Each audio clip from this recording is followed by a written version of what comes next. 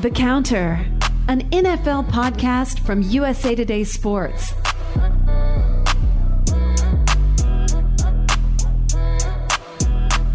Chuck, it's 3 o'clock on Tuesday. We're recording this podcast, The Counter, here.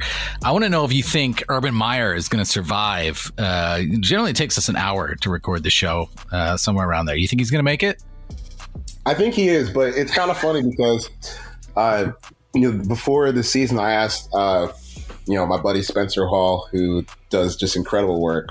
He went to Florida, big time Florida fan. I asked him, over under 34 games, how many games does Urban Meyer coach as a Jaguars coach? Because, underneath the new rules, the new schedule, 34 games will get you to exactly 2 seasons. Right. And he said under, definitely under. Yeah. And we are 4 games into the Urban Meyer regime. And so, based on the over-under that I said with Spencer before, 30 games to go. And it definitely looks like we're heading towards the end. I don't know if we're going to see the end, before Game 5. But the fact that, we're already here and, they have very credible reasons to fire him is just breathtaking, and also just a huge told you so. Right. What are you guys doing here? It's a complete disaster. Yeah, it's both. I mean, that's the crazy thing about it. It's both at the same time, right? The fact that everyone wrote, I wrote probably 5 columns. You do not want your NFL team to hire Urban Meyer, and here's why. And then I wrote it again a week later, and then I wrote it again a week later. And I'm not. I don't have some great insight here. It's a very standardly held opinion that Urban Meyer makes messes wherever he goes. But the fact that he got another chance, he got Trevor Lawrence delivered to him and had this opportunity. Clearly, the Khan family that owns the Jaguars turned it over to him, basically gave him all the power. He got everything anybody in the NFL wants. It's all there in a platter, and he still goes and messes it up. Not 4 weeks, not even a fourth of the way into the season. The way the math works out now, it's just shocking. But we'll get into that. That's one of your a rare serious note in the VERTS column. Generally, the VERTS is pretty jovial place on the internet, but you took a serious look at it. So we'll talk that through. The other observations that you made here, the Texans offense just being supremely terrible. Cordarrelle Patterson emerging. How about that? That's a nice little story. I think Tavon Austin got some run this week too. There's some guys who used to be good who are making plays. That's always fun to see. And then one final thing on the rookie quarterbacks. Zach Wilson sort of grew up a little bit late in his game this week, and the other rookies are they're taking steps. You can see where they're evolving. So we'll go through that, the VERTS column, and then we'll talk about the week. It was an exciting week in the NFL, sort of like we expected. I feel like we learned a lot about the NFC West, which remains pretty interesting. With Seattle and the 49ers are sort of 1 week they're one team, and the next week not really sure what you're going to get. The NFC West is also super exciting this year.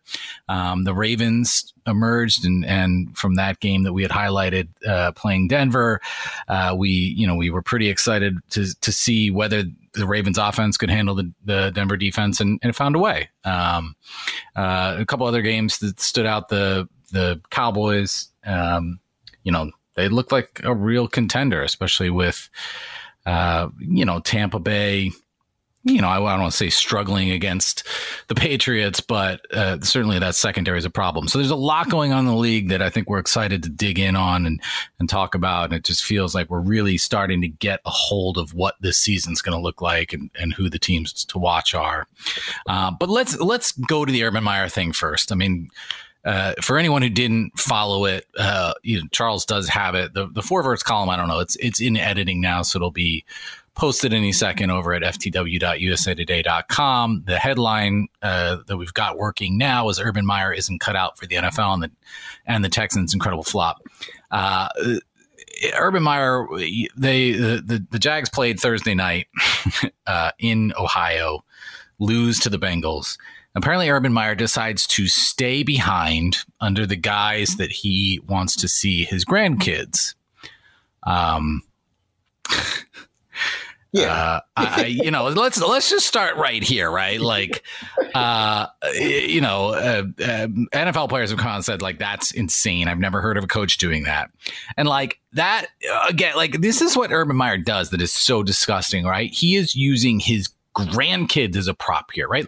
Like Urban Meyer's not like you or I, right? Like he does not need to like, oh, I happen to be in Ohio and it was the only chance I was going to get to see my grandkids. Like the dude has all the money. He can fly his grandkids in whenever he wants. He can go visit them during the off seasons whenever he wants. He could live there in the off season for some of it. This dude has all sorts of means. He can do it like this. And then he ends up at a bar instead, where he is, there's video of him with a young woman dancing in his lap, and his hand is precariously placed. And that was the joke for like a few minutes. Like, why? What is his hand doing? And then a video emerged of his hand, and his hand is groping this woman. And so Urban Meyer has to come out, and he gives this awful. We've seen the Urban Meyer apology face like 100 times, and he has never learned how to apologize. He can't just say, I'm sorry. Like he can't even look at the camera. Right. He can't look at the camera. And he brings up like, oh, Trevor Lawrence had a bachelor party. Like, what are you talking about? Like, why are you bringing up Trevor Lawrence having a bachelor party? Like, this is nothing. He tried to make himself into the victim that they were trying to lure him out to the dance floor. And this guy, man, I can't believe we're here. I can't believe that this dude is still getting chances. It's like you can't believe you're here, but you also like totally can right. At the same time. Like that's kind of the guy that Urban Meyer has become. Where, man, like the thing that got to me at first was in that press conference. The first one he had, like throwing Trevor Lawrence under the bus was so weak. Because he has nothing to do with this. Like you got caught into a bad situation, and then, you come out to the press and say like what we all knew at the time was a lie. Like people were trying to get you to come out into on the dance floor. It's like you throw your grandkids and Trevor Lawrence under the bus, and then after that happens, we get the second video of you groping this girl. And I guess lucky for Urban, based on, some of her Snapchats, she, didn't seem to take as much offense to it as, as the rest of us. But, you come out with the first statement, then the video comes out, and then Shad Khan has to put out a statement today saying like, Urban has to regain his trust. But, he's only done things that kind of make you distrust him throughout this whole regime, which is only we're at the start of October. So like we've had 9 full months of this, and there have been so many incidences where, I wrote about in the column where you're kind of just like spray firing and getting distrust at basically every angle of this operation that you possibly could, where it starts off where you hire Chris Doyle. And, I didn't write too much in depth about this, but another thing with the Chris Doyle hire was, I don't know if you remember this, but on the day that it was announced, they had this whole thread of all the Jaguars, offensive coordinator, defensive coordinator, all their assistant coaches. And then they tried to sneak in Chris Doyle without much of a thing, like right in the middle of the thread. Right. We're like, hold on. They know. Right. Which means like, like what you're doing here. And for those of you who don't know, Chris Doyle used to be the strength coach at Iowa up until like last summer, when he was, they, quote unquote separated because of pretty credible accusations of racism and a lot of, it's instances where players have been overworked to the point of needing medical care. And Urban decides that this is a guy that he needs to hire just because it's his buddy. So, right. Within just a couple weeks of being on the job, you have already kind of slapped your black players in the face and put them in danger a little bit by hiring this guy with a bad track record. He resigns after one day. So, like they're already on the train of like, hey, well, we know what we're doing here is bad. and not productive to a winning environment. Then, you have the Tebow crap that happens later that summer where they sign him. He goes out into the preseason game and just looks absolutely terrible. Like he doesn't belong because he doesn't belong. It had been 6 years since he had played like for a preseason, or the part of a preseason or practice squad member, and he had never played tight end before. So I don't know why Urban thought that this guy who was in his mid-30s was just going to step out onto the field and be able to compete at an NFL level. So like you're kind of disrespecting like what these guys do and what these guys put themselves through every single day. And then you have this situation. So, I mean, there's no way that you can look at this and say, the Jaguars trust Urban Meyer, Jaguars players respect him, because basically all that we're seeing out of Jaguars camp with the Mike Silver thread today, with other reports during preseason saying that he's melting down, exploding people over preseason losses, which, as we can see, don't really hold any weight or correlation over the regular season. I mean, if you just want to look at Jamar Chase, he couldn't catch a thing in the preseason. Now he looks like he might be a Pro Bowler this year. So, just not being able to control himself, very impulsive. And we know that the impulses that Urban does have are usually detrimental to himself and everyone around him. So, I think when, guys like Dan Orlovsky and Marcus Spears, they get on TV yesterday and they say, I don't know how Urban Meyer can come back into the locker room and he probably needs to be fired. Like, I don't really know how you can disagree with that unless you're just like a nutty Buckeyes fan or Gators fan, or you just have no idea how this stuff works in the NFL, because you can get away with it in college when the kids don't have any real power and they are really, reliant on you to make their dreams come true or to provide for their family or just to get a degree. But when it gets to NFL players who have their own money and their own agency, they can just kind of say, this guy is nuts and I don't have to deal with this if I don't want to. And I think that that's some of the pushback he's going to see in that locker room over the next few weeks. Yeah. I mean, I feel like we've been clear about that dynamic on this show, but I just want to state it again that college athletes, and it's getting better due to a lot of the changes in the NIL, and the National Labor Relations Board declared last week that athletes are basically that they're employees and they could form a union if they wanted to and have a collective bargaining. Like a lot of this is changing, but the status quo for a long time was that those players were essentially indentured servants, right? Like they had to put in the time. They had to listen to everything the coach said. They had to do everything the coach said. Whatever the coach said was gospel. And there's always this debate about like, why do college coaches not work in the NFL? And the underlying thing is that dudes who've made it out of that, the players who made it from college and made it to the NFL and finally got that freedom, got that agency, got that ability to like make money, have agents who could fight for them, be part of the players union that could fight for them.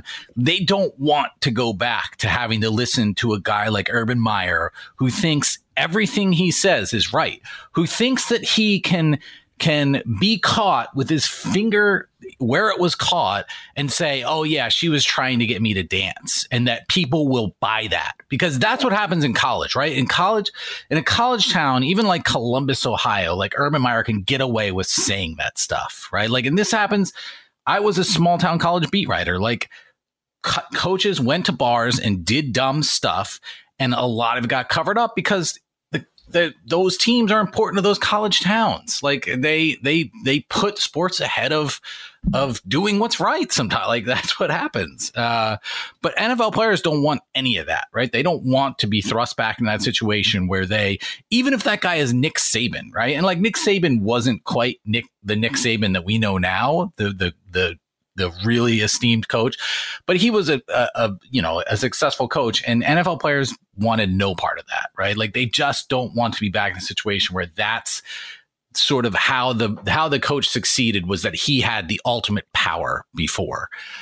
They don't want to be in that situation. And now Urban Meyer, not only, so he comes in with that reputation, but then he is just doing all these things. He's doing nothing to correct it, right? Like he took no steps to try to wash that away and say, guys, look, I want to be, I want this to be different. I want to treat you with respect. I want to like all these things, the things that you enumerated, the bringing in Chris Doyle, bringing in Team Tebow. These are just, they all smacked of him. Like, I'm the guy in charge. I do what I want. It doesn't matter what you think. You don't have a vote. And I think it's just awful.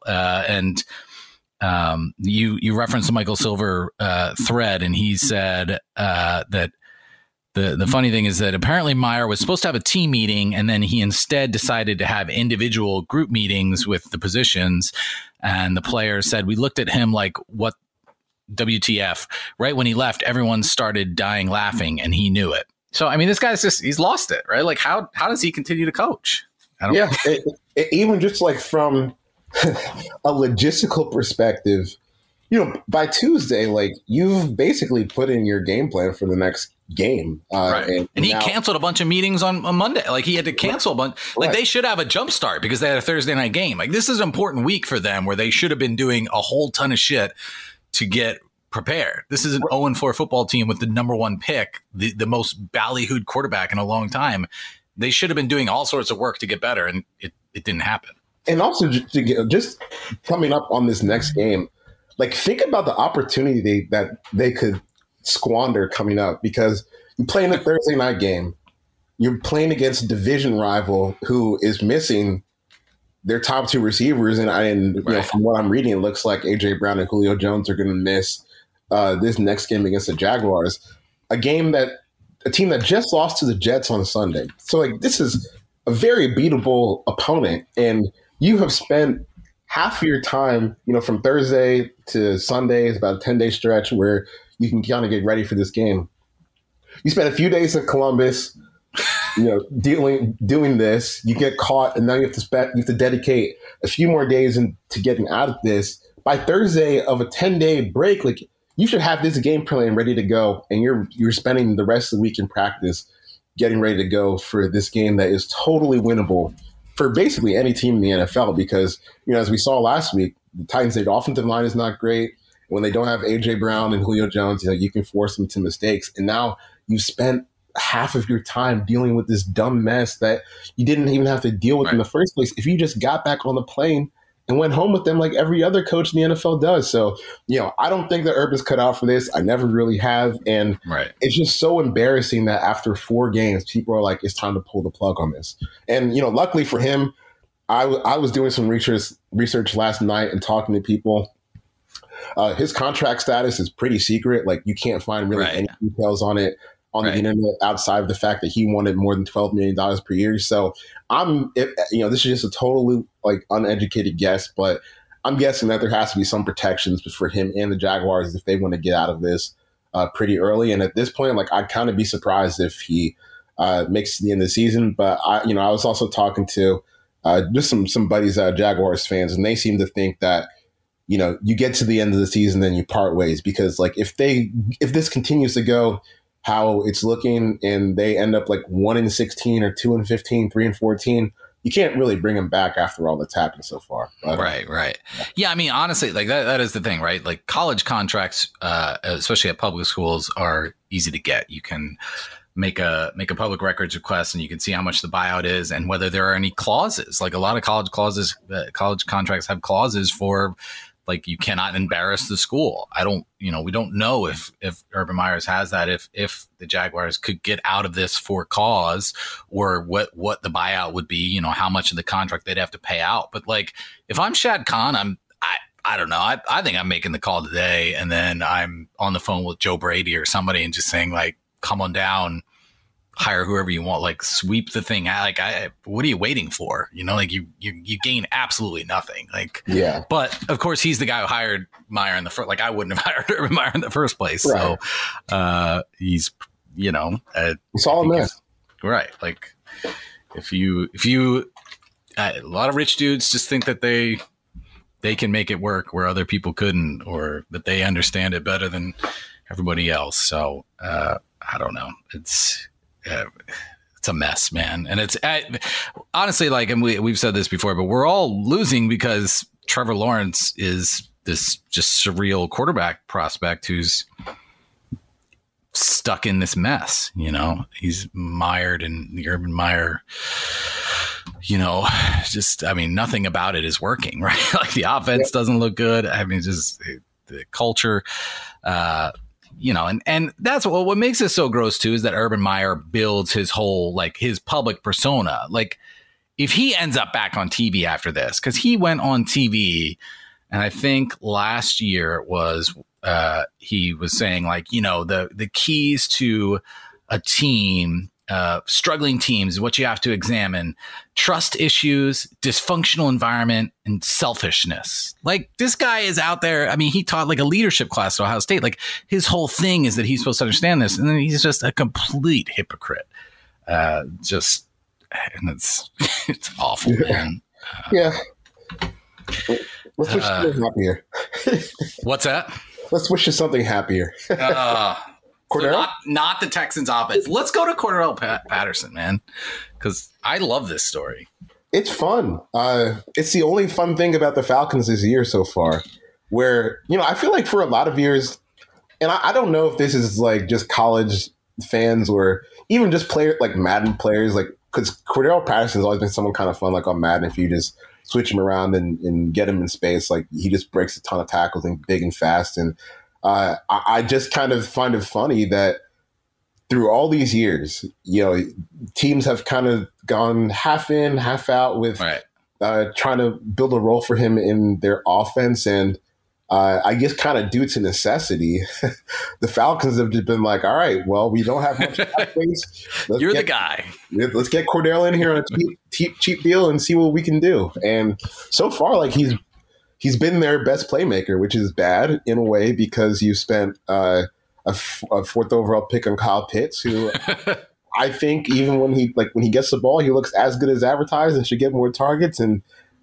Calvin Ridley, who was one of the best receivers in the NFL last year, Cordarrelle Patterson has been the guy for this offense, which is not good in a way, but it's also great for people who just like to watch, big, super talented guys carry the ball. And I didn't see this coming. I don't know how many people saw this coming, but, it just is like, we've seen this guy for years, whether it's kickoff returns or screen passes. Even like the Bears got a little bit creative with him over the years, but we haven't really seen a team have to go all in on the Cordarrelle Patterson experience. And Sunday's game against against Washington was just a joy to watch if you're someone who likes watching Cordarrelle Patterson do insane things on the football field, where he scores 3 touchdowns. The first one, which was kind of a coverage bust, but he gets behind the defense and scores. The second one, which is something we've seen him do a couple times this season, which is catch a dump off pass, make a guy miss, and then just bulldoze his way into the end zone. And then the third one was like almost a fade that he just kind of out-muscled and made a great play at the catch point on. And it just makes you remember, like, oh man, like, athletically, this guy is one of the most talented players in the entire league. But, for whatever reasons, whether it's being miscast or teams trying to go all in on him being a wide receiver when he's more of like just a guy you just want to do whatever with, he hasn't really had that breakout year. And it's just fun to see, again, due to necessity, because they didn't really have a lot of options to upgrade the offense. But, this guy is like a legitimate offensive weapon that you can use. And I think that it's kind of gone from meme territory at the beginning, where you were like, oh man, like the Falcons are dedicating a lot of touches to Cordarrelle Patterson, to, hey, like, this is a guy you actually want to touch the ball a few times per game, whether it's, catching the ball, running the ball in the backfield, getting in on kick returns. I mean, he really, really is a special talent. And I'm just excited to see how this role expands over the rest of the year. But hopefully they can also get Kyle Pitts and Calvin really involved. Yeah. They did target those guys a little bit more this week, but it just wasn't really working. And Patterson's just, are there other players? I'm trying to think through history. It's kind of like Devin Hester a little bit, but even Hester wasn't used like this. Yeah. I think that there's probably just guys who, like, coaches weren't creative and it's hard. You have to take the leap. Like you said, like, really the Falcons, it's not like the Falcons are doing this because they figured it out. Like they're doing it out of necessity, like you said. Like their cap situation's bad and nothing else is working. So they sort of reverted to this and it's worked out. So yeah, it is really fun. And you have some good clips in here. Yeah. And even this week I had to start Cordarrelle in fantasy. And oh yeah. Wow. Yeah. I was very, very pleased with the outcome. And I don't know. To me, it's just kind of like you just have like this big Madden player and you're trying to figure out what works, what doesn't work. And they found like, hey, get him the ball in space for the most part and just get the hell out of his way. Because even, he had the 3-touchdown game last week or on Sunday against Washington. Even last week versus the Giants, made some plays. Versus the Eagles in their blowout loss, he made some plays. And you just kind of see week after week after week, okay, we can work with this. And I just kind of find it surprising that it took to him being almost 30 years old before a team was able to commit in this way and get him touches on offense. Because I think one cool thing about Cordarrelle and the way he's going to age is that he doesn't have like many miles on his body in terms of hits taken on offense because, whether it was starting his career as a receiver and team just kind of got frustrated because he couldn't get like the nuances of route running down.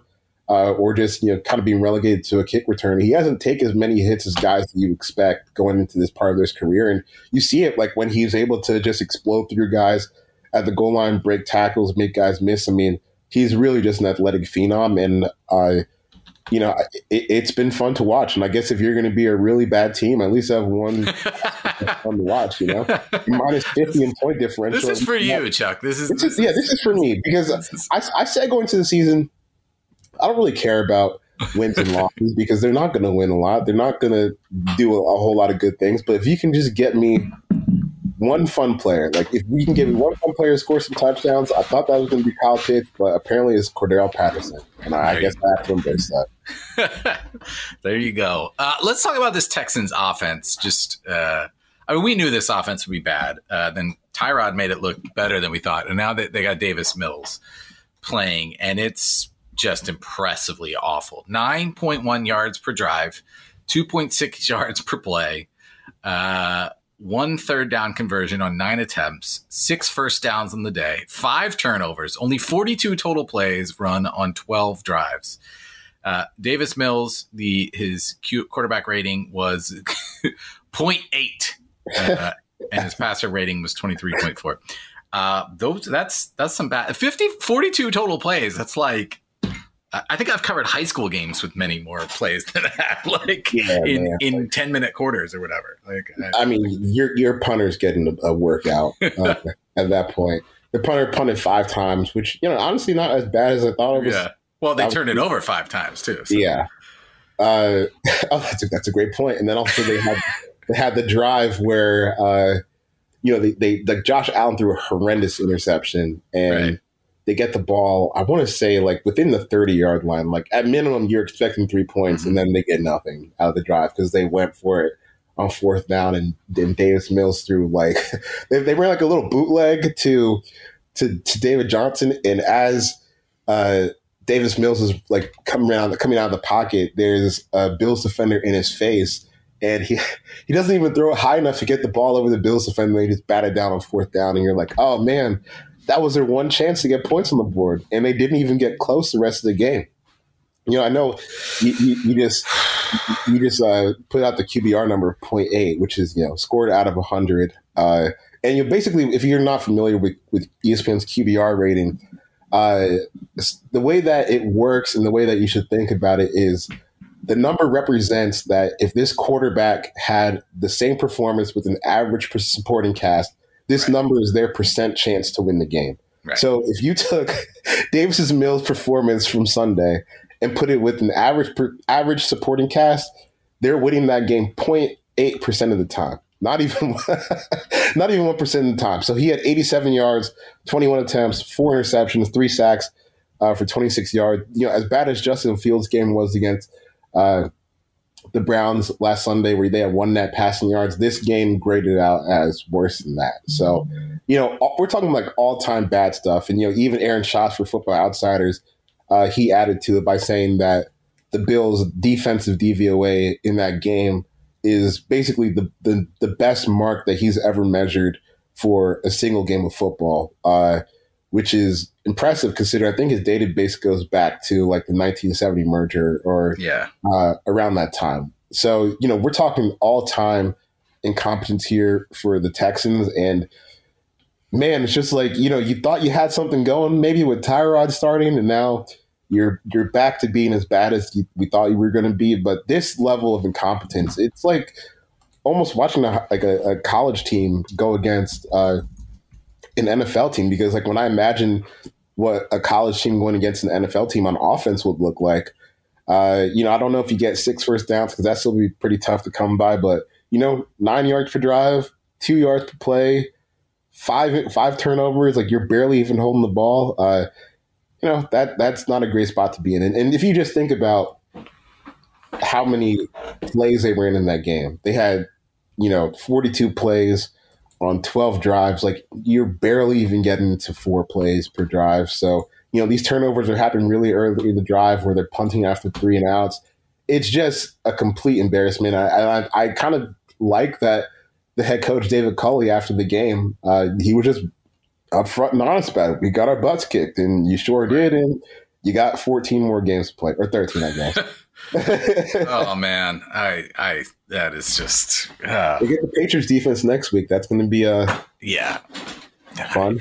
I don't think Davis Mills is going to have answers for Bill Belichick, considering Tom Brady barely found answers. It's just going to be an incredibly long season. The rookie quarterbacks that we all care about, I think, didn't Steven dub Davis Mills a psyop operator? Like he does. I don't even know if he believes that Davis Mills actually exists.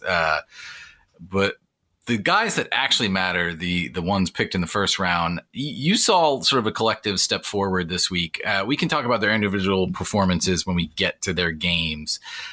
Zach Wilson really, like, late against the Titans, he was probably the most impressive just because his team was in position where he made plays. I think he had two fourth quarter touchdowns and then led the drive in overtime to set up the game winning kick.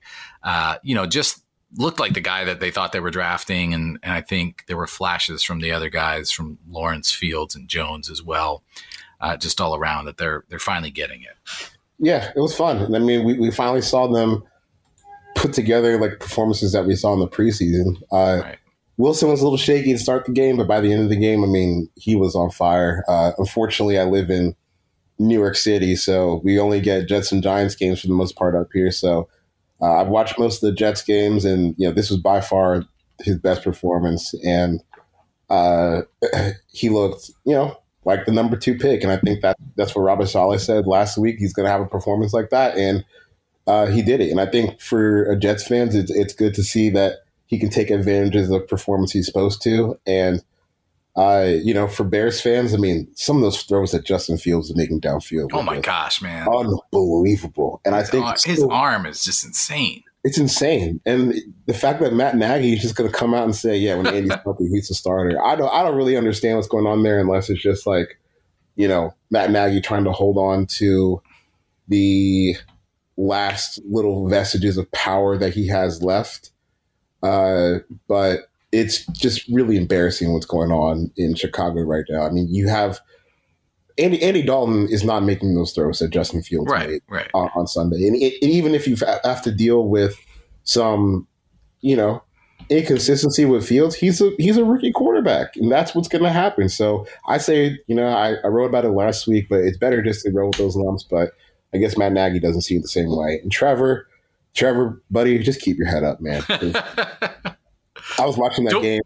I was watching that game last week with my buddy Richard Johnson. He came over to watch it, and you saw the things you want to see from Trevor. Even if he didn't throw a passing touchdown, we all saw the throws he was making. Right. The ability on the goal line, or outside of the one where he got stonewalled when they tried to run him up the middle against like the 300-pound defensive tackle, but. You live and you learn for everybody except Urban Meyer, and hopefully the Jaguars can get this one and turn this thing around, because they have a quarterback that's just almost too talented to fail unless you just surround him by extreme incompetence. Trevor Lawrence should just continue making the same mistake over and over and just be like, "What, coach? What do you mean I'm supposed to learn? What do you mean? I'm just going to keep doing it." just to enjoy himself in hopefully his only season dealing with this. All right, let's go into the games. And I think it's interesting that we're starting with the Monday night game. The Chargers beat the Raiders 28-14. And like, to me, this game was just Justin Herbert having like insane arm talent and being able to push the ball all over the field, which is what Justin Fields has and Trevor Lawrence obviously has. But like the fact that Fields is being reined in when you see Herbert throwing the ball all over. And like Herbert being able to do that was the difference to me in this game, because Derek Carr is like a very serviceable quarterback, but who just cannot make a lot of those throws. He's not that dynamic. He's like, he can be efficient at times. You know, we always have these bursts, right? Like these 3, 4, 5 game spells where Derek Carr looks really good and people are like, oh yeah, he's finally getting it, he's putting it together. But like, it's just not something that he can sustain because he just does not have the arm talent to spread the ball all over the field. And he doesn't play that well under pressure, which I guess the Chargers were sort of mocking him for in post-game quotes. So I mean, to me, this is like just a perfect example of like, this is what separates a quarterback, is really being able to make those throws. Yeah, and I think, you know, it's anecdotal, but I think what Joey Bosa said after the game on Monday night kind of put it all into perspective, where he was like, hey, like, if you can just hit him a few times, he's going to fold and he's going to crumble. And I hate to say that about like someone who does like a much tougher job than I do, instead of like sitting around all day and typing words. But, you know, it's true. Like when you see Derek Carr like take a bunch of sacks and get quarterback hits, he's just not someone who's going to, you know, stand tall through that adversity. And, you know, like it's weird because Carr, like, he does have some pretty good arm talent, but he just won't use it when you know, the football game starts turning into a real football game, which is got to be frustrating for Raiders fans, where if you're like, oh man, like he may not be Herbert, but he can make some of these throws. You know, he may not be Josh Allen, but he can make some of these throws. And the fact that he just won't do it when the game starts getting hard, it's just weird to see. And like, I don't know what you do if you're the Raiders, because it can get a lot worse from Derek Carr. Like it can get a lot worse, but also you kind of got to keep scratching the ceiling on what this can be. And, you know, if Derek Carr could just play like we saw him against the Ravens or, you know, against the Steelers, where this is a guy who can make the throws that you need and not fold, then that's great. But if not, it's just kind of tough to power through. All right. Sunday night game, Tampa 19, New England 17. Big hubbub about this game, obviously going in, Tom Brady returning. There was some neat moments there. Like apparently Belichick and Brady met for 20 minutes afterward, et cetera, et cetera, et cetera. But to me, like the story coming out of this game is the Bucs found a way to win, right? Like Belichick knew what Brady was good at, took a lot of it away. I mean, it was very clear that he knew what he was doing there and knew how to slow him down a little bit. But Tampa Bay finds a way. Their secondary is just they trotting out Richard Sherman, and he looked just awful. Looked like a guy who's not really got his legs under him, and those legs aren't that fast anymore, even when they are under him. But found a way. The Mac Jones thing is sort of what I wanted to ask you about. There was a lot of praise, and you gave him some praise in the four verts too.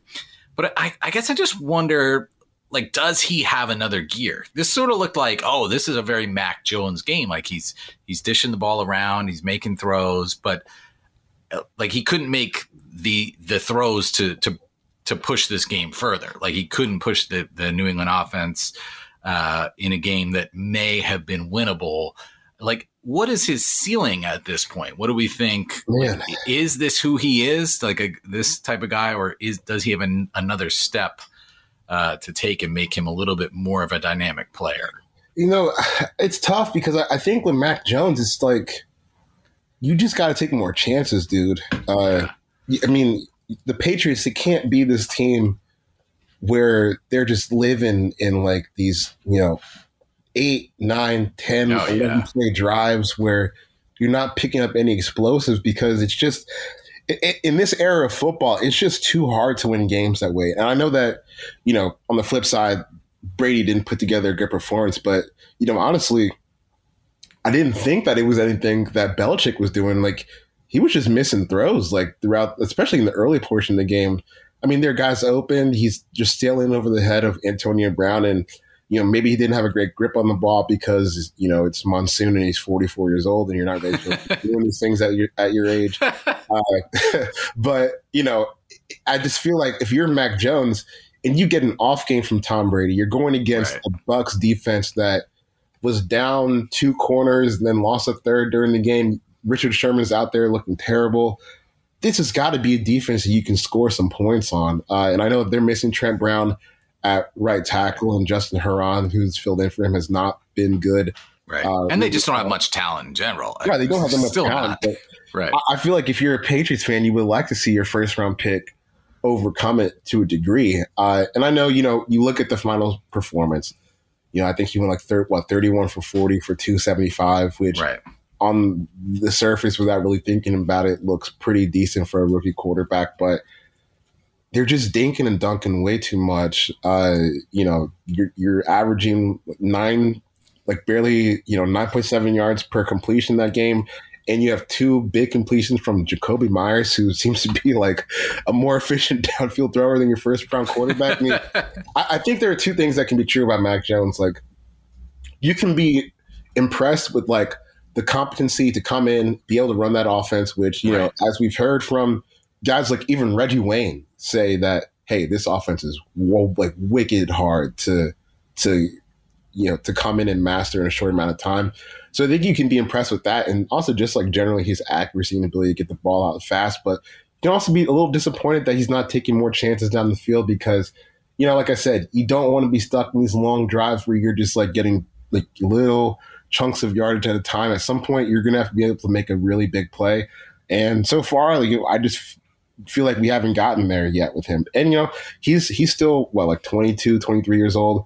So this is definitely someone who can like get in the weight room and get a little bit stronger and add some more arm strength and maybe some deep ball ability. But, right now they just need too many things to go right for them on offense to kind of get into the end zone. And, that's just not really what you want to see from someone that's going to be leading your franchise for the next 10 or so years. Right. Yeah, that's where I am with Mac Jones. Super impressed with how he's acclimated and how well he's done with a complicated offense and how proficient he is. But and he threw the ball deep at Alabama, but he was constantly throwing to guys who were just overmatching the defense. So he was throwing to Heisman Trophy winners or candidates, because that's, you don't ever have that sort of offense in the NFL. You're not going to have, so you got to be able to make more difficult throws. And that's the question, is whether he can make those adjustments as we go forward. All right. Let's talk briefly, I guess. Not much to learn from this one. Green Bay 27, Pittsburgh 17. Ben Roethlisberger, why are the Steelers, I guess Mike Tomlin came out today and said both that Roethlisberger is hurting and going to play through it and is the undisputed number 1. And he's just he's just broken. He's just the shell of himself. Oh, hold on. I cut out for a second there. What did you say? Ben Roethlisberger, just terrible. Oh, man. Terrible. It's just another game where you just wonder, how did the Steelers put themselves into this situation coming to the season? And to me, it's just like the Steelers, the Ben Roethlisberger situation is not just about Ben Roethlisberger. To me, it's almost at a broader level of just how teams really suck at self-scouting.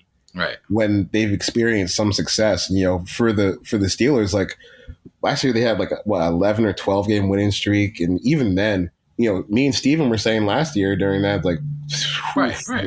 this is not something that seems sustainable or even something that can get you a playoff win, because you're just relying on so much defensive luck, whether it's sacks, interceptions, turnovers, to kind of overcome an offense that's barely producing on a per play basis. So, That's been something that has kind of carried over to this year. And now this year, as we've seen in the past, it's kind of hard to rely on elite defenses to stay elite year to year to year. I know you can still have years, but unless you're pulling off like what the Broncos did, towards the end of the Peyton Manning regime, or what the Seahawks did when the Legion of Boom was big, you're really not going to have too many years where you're just stacking elite defenses on top of each other. I mean, we saw that Jacksonville defense disintegrate pretty quickly. We've seen even the Ravens defense not be what it was last year, this year. So you still got to lean on your offense. And the fact that they have kind of come back with this exact same supporting cast with a quarterback who's even older than he was last year is not giving his receivers like any chance to do anything on the ball. I mean, right. You have another fourth down calamity this week where a week ago, you have Najee Harris catching the ball a million yards deep in the backfield and getting crushed on fourth down. And then this week, you get the Juju Smith-Schuster meme, right, where he's, 2-3 yards away from the first down marker trying to reach for it because Ben has put him in a situation where he's getting chased by two defenders and catching the ball at the line of scrimmage on 4th and 5. I mean, you're putting these guys in unwinnable situations. And I just would love to get an answer from the Steelers on why they keep continuing to stick with this when it's not good enough to get you anywhere. Right. And, a big part of the problem, too, is that, like, Ben Roethlisberger is still pretending to be, like, end-all, be-all Mr. Captain guy. Like, after the game, he said, what a challenge for us. I think this is going to test us all. We need to look in the mirror and figure out what path we want to take. Like, that's if you're in that locker room and, like, I'm not sure that you're looking to this guy to lead you at this point, considering how much he's struggling himself. Like, it's pretty clear to anyone who's watched football over the last, now season plus 4 games that Roethlisberger just doesn't have it. Like, it's not there for him to give. So, like him pretending that this is all some choice and some gut check, like pro football players know that that's not what's happening here. It's a totally different story. So I don't see how this one is going to end, but I probably not great for anyone who's a Steelers fan, I would say. Green Bay, meanwhile, like Green Bay has it made, right? Like their division is sort of a mess. Like as long as they can they seem to be back mostly on track, but they have time to work it out even further. It just feels like with Aaron Rodgers playing quarterback, they have that path ahead of them. Baltimore 23, Denver 7. Were you mad about the Ravens running? I was mad that Fangio was mad about it. That's what I was upset about. Like, dude, and Harbaugh got him so good. Yeah, he sure did. He zinged him in the post-game press conference because, at the end of the game, they're down 23-7. There's 30 seconds left on the clock. I mean, it's over. Unless you have like Atlanta Falcons level of luck, you've got this game in the bag. And Fangio is, throwing making us watch Drew Lock throw the ball. Right. Don't do that to us. Timeouts underneath 30 seconds left. And then he wants to get up here and talk about player safety. Oh, okay, big guy. I mean, and then the Ravens, like, yeah, is it unusual to see a team, run the ball in the last play of the game just to keep the streak going? But, I honestly, from the Ravens' perspective, like, dude, you're at 42 games of 100 straight yard rushers, and you're 2 games away from breaking that record. Let's just go for it. Like, we've put a lot of hard work into this, and it was a final 3 or 4 yard run by Lamar Jackson where nobody got hurt. He kept the streak running. All the Ravens players, even freaking Hollywood Brown, who weighs like 170 pounds after the game, was like, this is a record that's like even important to me, even though he doesn't have much to do. So for Fangio to get upset about that was pretty lame.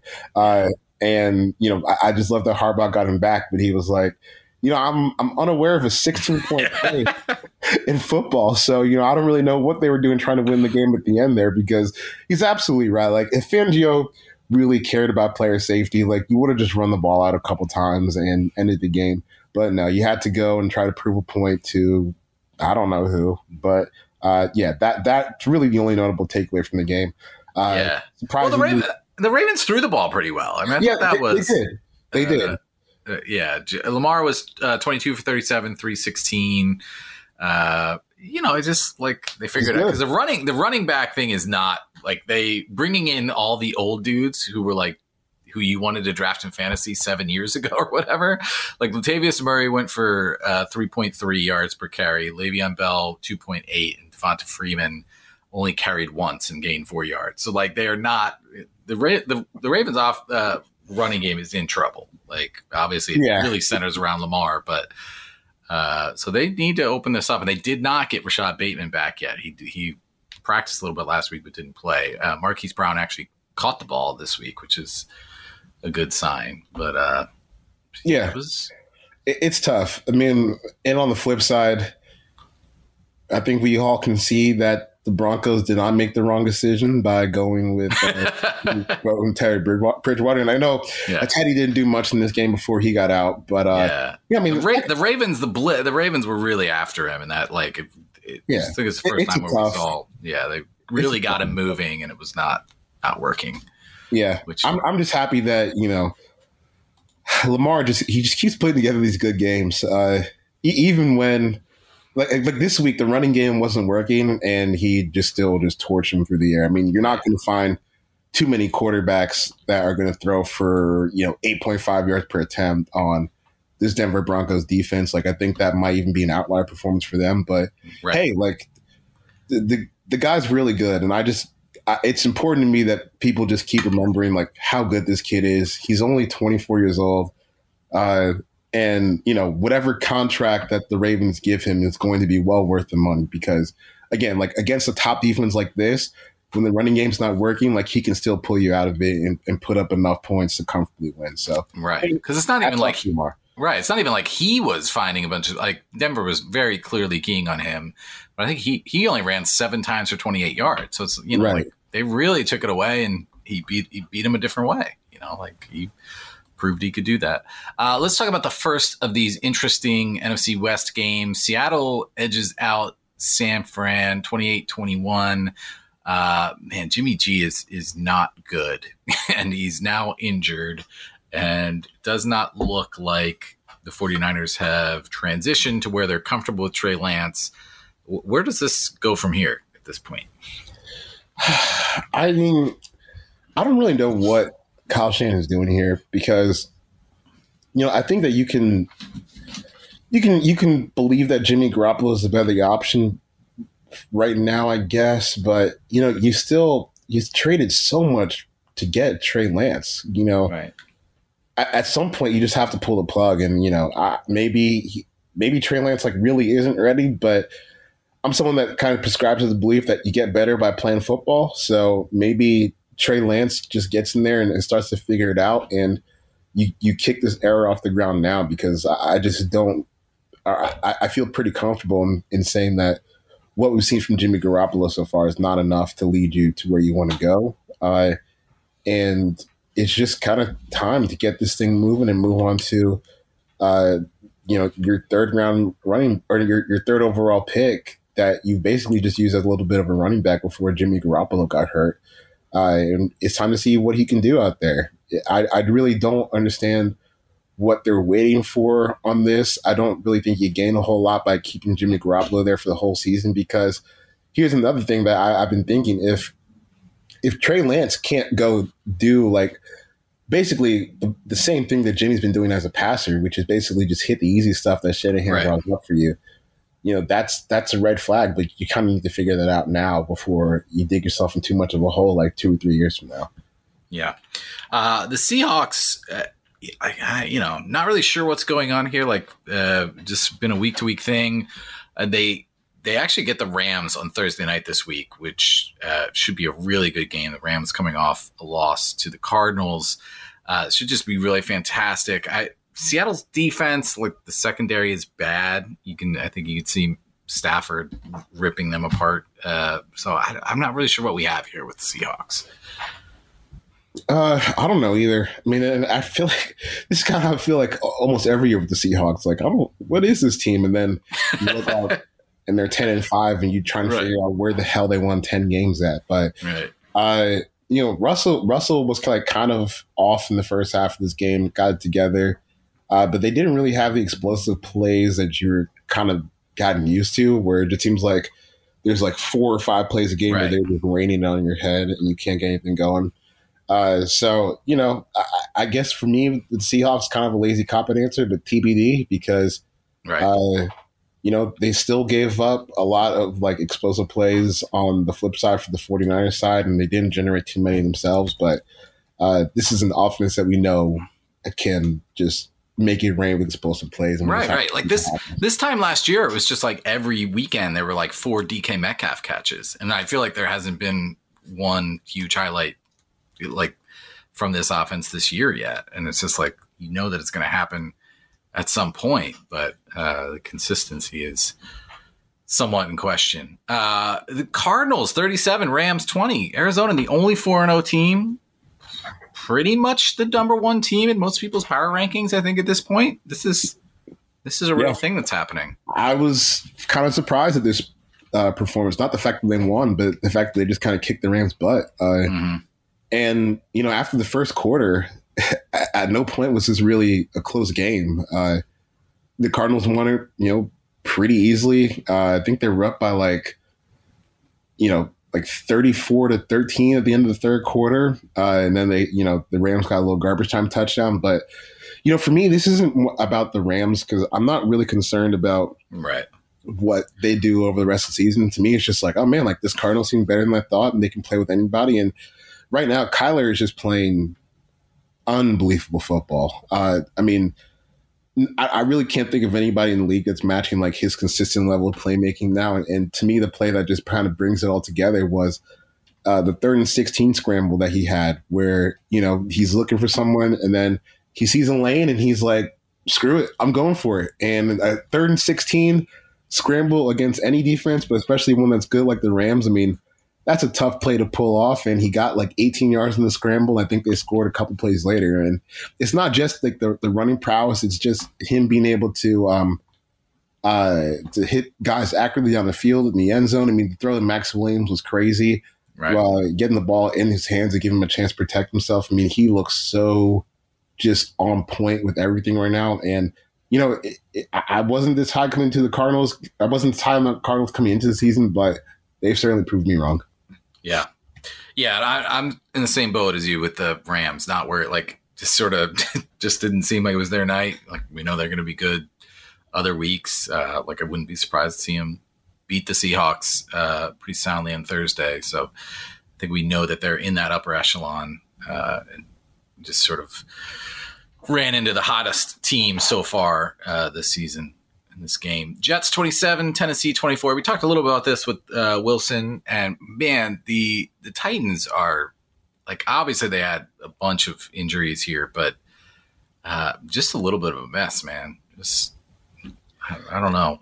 Yeah, look, you lost to the Jets. It's bad. I don't care who you have or don't have out there. It's bad. I think the most interesting thing to me is.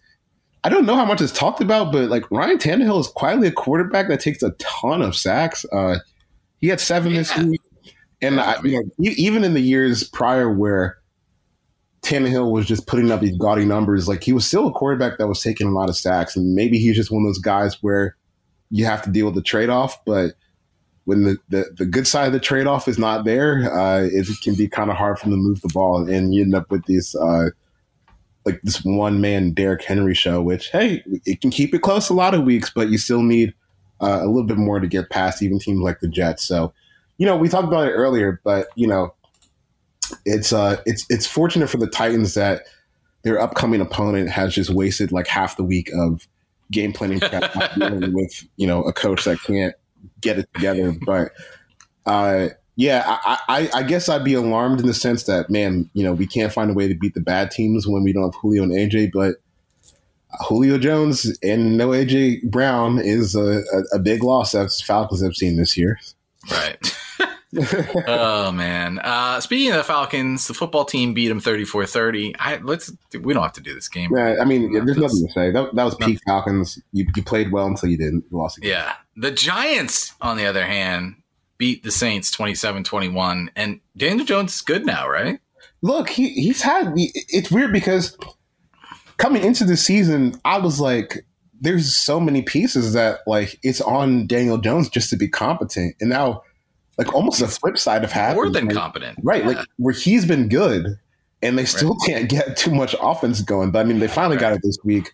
Yeah, Saquon got going. Kadarius Toney got going. Yeah, I mean, Daniel Jones, 400 yards, 10 yards per attempt. I mean, he torched them. And then you have even John Ross making big plays. In the John Ross throw, oh my God, was so good deep down the field. And it's just kind of crazy that in a year where Daniel Jones figures it out and starts looking like the franchise quarterback that the Giants drafted him to be, everything else is bad around him. But they finally showed some life against a pretty good team in the Saints. And maybe the Giants aren't quite as bad, or maybe it's their coach who was just dragging them into the muck, like we've seen. The Saints, meanwhile, I don't know if they're waiting for Michael Thomas to come back, but they have to unleash the Jameis, man. You cannot, obviously they've been trying to limit his number of throws because he's going to make mistakes. But at this point, they're also just not giving themselves enough chance to make big plays. They're just not. They don't have the formula to play like that. They don't have the players to follow this formula right now. So kind of need to open it up at some point, and maybe that's when they're a little bit healthier. Cowboys 36, Panthers 28. That vaunted defense, I don't know. Carolina stood in. Dak's just playing really well, man. He's good. This is a tough matchup. Turns out Dak Prescott is good. Yeah, Dak is insanely good. And I think the Cowboys, they also had the perfect personnel to just kind of beat up on this Panthers team, where they like to live in a lot of nickel sets and dime sets and blitz the hell out of you and play man coverage on the back end. So Dallas was like, all right, well, we got two good tight ends. We got a gigantic offensive line that has two Pro Bowlers on it and probably two future Hall of Famers on it. And we got a really good running back, two really good running backs, actually. So let's just lean on you and beat them down. So, I think when you look at the final run passing splits, Dak Prescott threw the ball 22 times. He was sacked 0 times. And the Cowboys ran the ball 34 times for 245 yards and a touchdown, 7.2 yards per carry. And I think, even Dak Prescott got them running with a little bit because he hasn't done much of anything, understandably, since he broke his leg in the rushing department. He got involved with 4 carries for 35 yards. So this was a really complete game from the Cowboys offense. And I think that if you ask Mike McCarthy how he would like to win, I think this is one of his most favorite ways.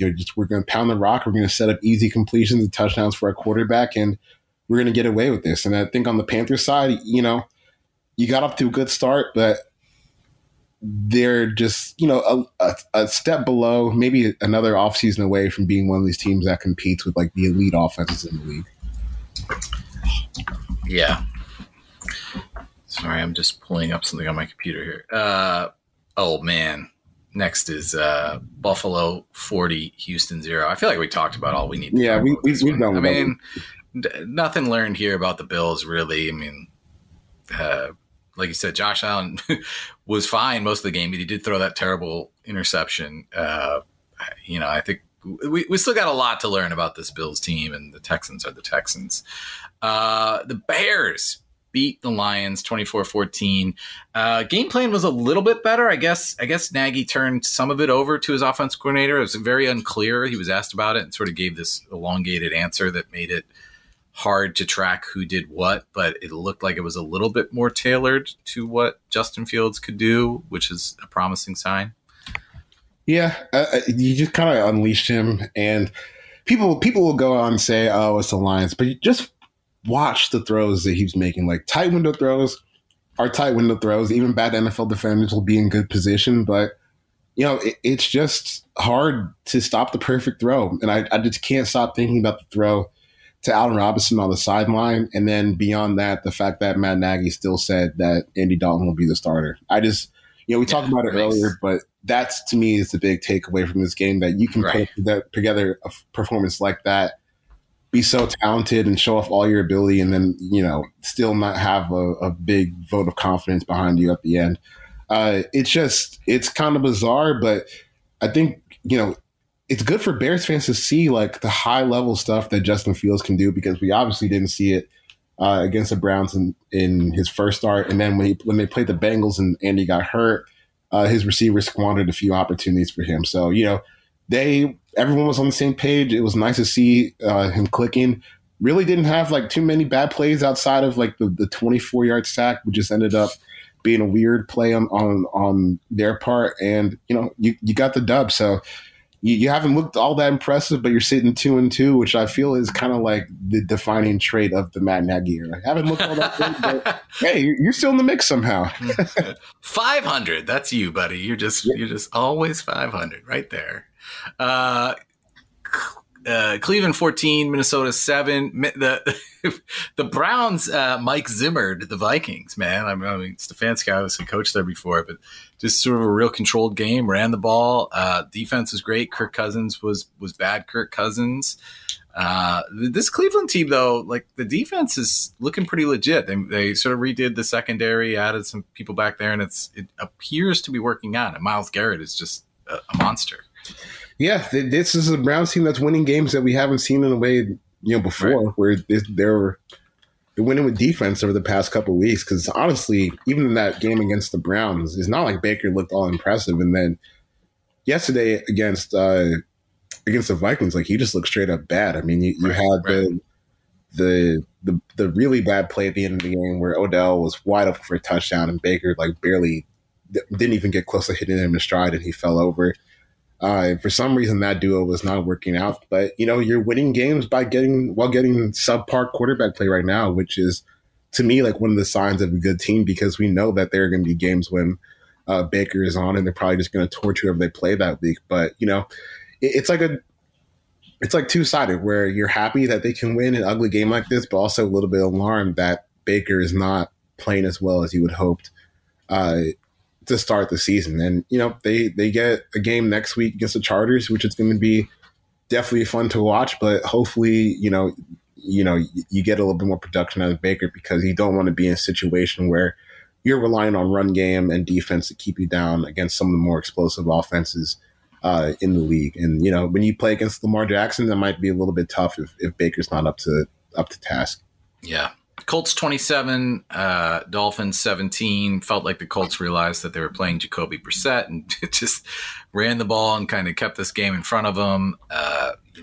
The Colts have Monday night at Baltimore. If there's anything to learn about that team, I think we'll learn it then. This game was whatever. The fact that they're still trotting Carson Wentz out. What are you going to do? Give your first round pick to the Eagles. That's what you're right. I don't understand why they're doing this. Is what I meant to say. Dude. Like if you just look at the tankathon.com, where they have like an updated NFL draft order, basically every game ends. Right now, the Colts will be sending over the 6th overall pick to the Philadelphia Eagles. And I guess if we're staying related to this game, the Dolphins are sending their first round pick to the Eagles, which right now is 4th overall. So, if the draft ended today or if the season ended today, the Eagles have 2 top 6 picks to go along with the 9th pick in the draft. That's a lot of ammo to rebuild and reload your team. Yeah. And I guess really my only take on this game is, you got your first win of the season, but at what point do you just shut it down and say, hey, we're not getting what we need to here. Right. We can't really afford to give up a first-round pick, and we don't want to deal with the stipulations. Yeah. I mean, it's 75% of the snaps, right? So the decision's basically got to be – I mean, you can wait till week 12 or whatever and be pretty safe in it, I guess. So, man, we're going to have to keep watching the Carson Wentz show. Exciting. Kansas City 42, Philly 30. The Chiefs got one back. Like they feel like they were a little bit. I mean, obviously, like the Eagles' offense is not super challenging, and Jalen Hurts actually looked pretty good. The Chiefs still clearly need to fix their defense, and that's the story with that team. I think it's just, are they going to be able to figure out either with what they have or add to what they have to make this defense work? They'll get Frank Clark back soon, I guess. And I don't know. I don't really know if they have anything in the immediate future that can fix their defense, because it's not like Frank Clark has been someone that's mattered since they traded for him. Right. It's just going to come down to hero ball from Patrick Mahomes, and honestly, there have been worse strategies that I was going to say. So I mean, Mahomes is so good that he threw 5 touchdowns this week, and everyone's just like, okay. he even had the other hand throw. It was like, all right. He threw. I think like all of them were different. Like, I mean, he used a different arm slot for every throw. Like, yeah, we've gotten so accustomed to it that we're just kind of breezing over it. But look, 42 points, absolutely dominate the Eagles defense. Obviously, the Chiefs, like, they have their own serious concerns on their own defense, but I think this week is a reminder that even with the worst defense in the NFL, you still got to figure out a way to outscore Patrick Mahomes, which is really difficult to do. Cincinnati 24, Jacksonville 21 in that Thursday night game that led to Urban Meyer's fun foray. I don't know if it was a foray. I don't know if you got that far. I don't, just foray into the bar in Ohio. Are the Bengals a playoff team? Are they a playoff contender? Hey, well, I mean, I guess at this point we got to think about them as someone that can get that far, which I still am like kind of shocked by. I mean, but the thing with the Bengals is like they haven't looked like an overwhelming playoff team, but hey, it's just more about if you can win these games and get going. So, they went to overtime against a Vikings team that doesn't look very good right now to start the season. They lost to the Bears week 2, beat the Steelers, which most teams should be able to do. And then, they had to squeak out the win against Jacksonville. So, look, I don't want to sit here and hate on them because Bengals fans will camp in my mentions and make it hard for me to read the actual funny stuff on Twitter that people tweet at me. So I'll say, good job, Bengals. I've actually enjoyed watching the Joe Burrow, Jamar Chase show because it's fun to watch big plays. But I think that this week against the Packers, if they can hold that offense in the check, then I'll be like, okay, like this Bengals offense Bengals defense might be for real. And, maybe I'll actually have to give Zach Taylor some respect. But until then, I'm not sold yet. Yeah. I don't tend to look at the standings too much early in the season just because there's just so much noise, right? And what you're looking at, it's not very telling. But if I had said to you that after 4 weeks, there would be 2 teams in the AFC that are 2-2, only 2 teams are after 4 games are 2-2. And one of them is the Chiefs, and they are in last place in the division. And then one of them is the Titans, and they are in first place in their division. Like it's a little bit, there's some weird stuff going on in the American Football Conference this year that will make it fun for us to watch. I want to close out by asking you, who are your 3 teams from each conference that you think have the best shot at making it to the Super Bowl? Okay. So, sort of looking out ahead, extrapolating like where you think the season's going to go right now. If you had to lay money on 3 teams from each conference. Man, NFC's tough because I feel like there's a lot of good teams, but I'll go Rams because I'm still totally in on the Stafford McVay experience. I think they just caught a Cardinal team that's playing really well. Man, this is where it gets tough because I don't want to leave the Cardinals off, but I also just don't believe in Cliff as much as I used to. Right. So, because I just feel like a lot of this is still Kyler playing street ball, but if he's going to play at this level, I'll go Cardinals. And then for my 3rd team, I'll go Dallas because I'm still not totally sold on this Packers defense. Their front is not playing well right now, and I don't think that Joe Barry is giving them a ton to work with on the other end. Jared Alexander being hurt for a bit is going to hurt them. So I think I'll go with Rams, Cardinals, Cowboys as my 3 NFC. You kicked the Bucs out, man. That's like Tom Brady's going to use this as fuel. You know that. Maybe he didn't look that good against the Patriots, and really it's more a statement about how banged up their defense is. I mean, yeah, true. You're at a spot where you're calling Richard Sherman on a Wednesday and he's starting for you on Sunday night. I just find it hard for me to believe that this defense can kind of stay together enough to get to the Super Bowl, but who knows? It's Tom Brady, and he's got a rabbit's foot like sewn over his heart, so we'll see what happens. And then on the AFC side, obviously the Chiefs, because they are the Chiefs. The Bills, to me, look like just combine the offense and defense, potentially the best team in football. And then, maybe I want to go Ravens, but I think they're just too banged up. So I'll go Chargers. Just, trust Justin Fields maybe to get you to the promised land. And that doesn't seem to be the worst strategy. But just when you look at the AFC versus the NFC, I feel like the NFC looks so much stronger as a whole than the AFC, because you're getting a little bit better quarterback play, and then I don't think there's any division in the AFC that rivals the NFC West. We'll come back to this in 5 weeks, and everything will have changed, because that's how right. the NFL works, man. That's what makes it fun. All right. Thanks so much for joining us. Find us on Twitter. He's at 4verts. I'm at Chris Corman. Read for the win, FTW at usatoday.com. We'll be back Thursday doing some picks, talking about who's going to replace Urban Meyer, maybe. I don't know. Who knows what'll come out in the next few days. But join us then. Thanks for being here today, and take care. The Counter, an NFL podcast from USA Today Sports.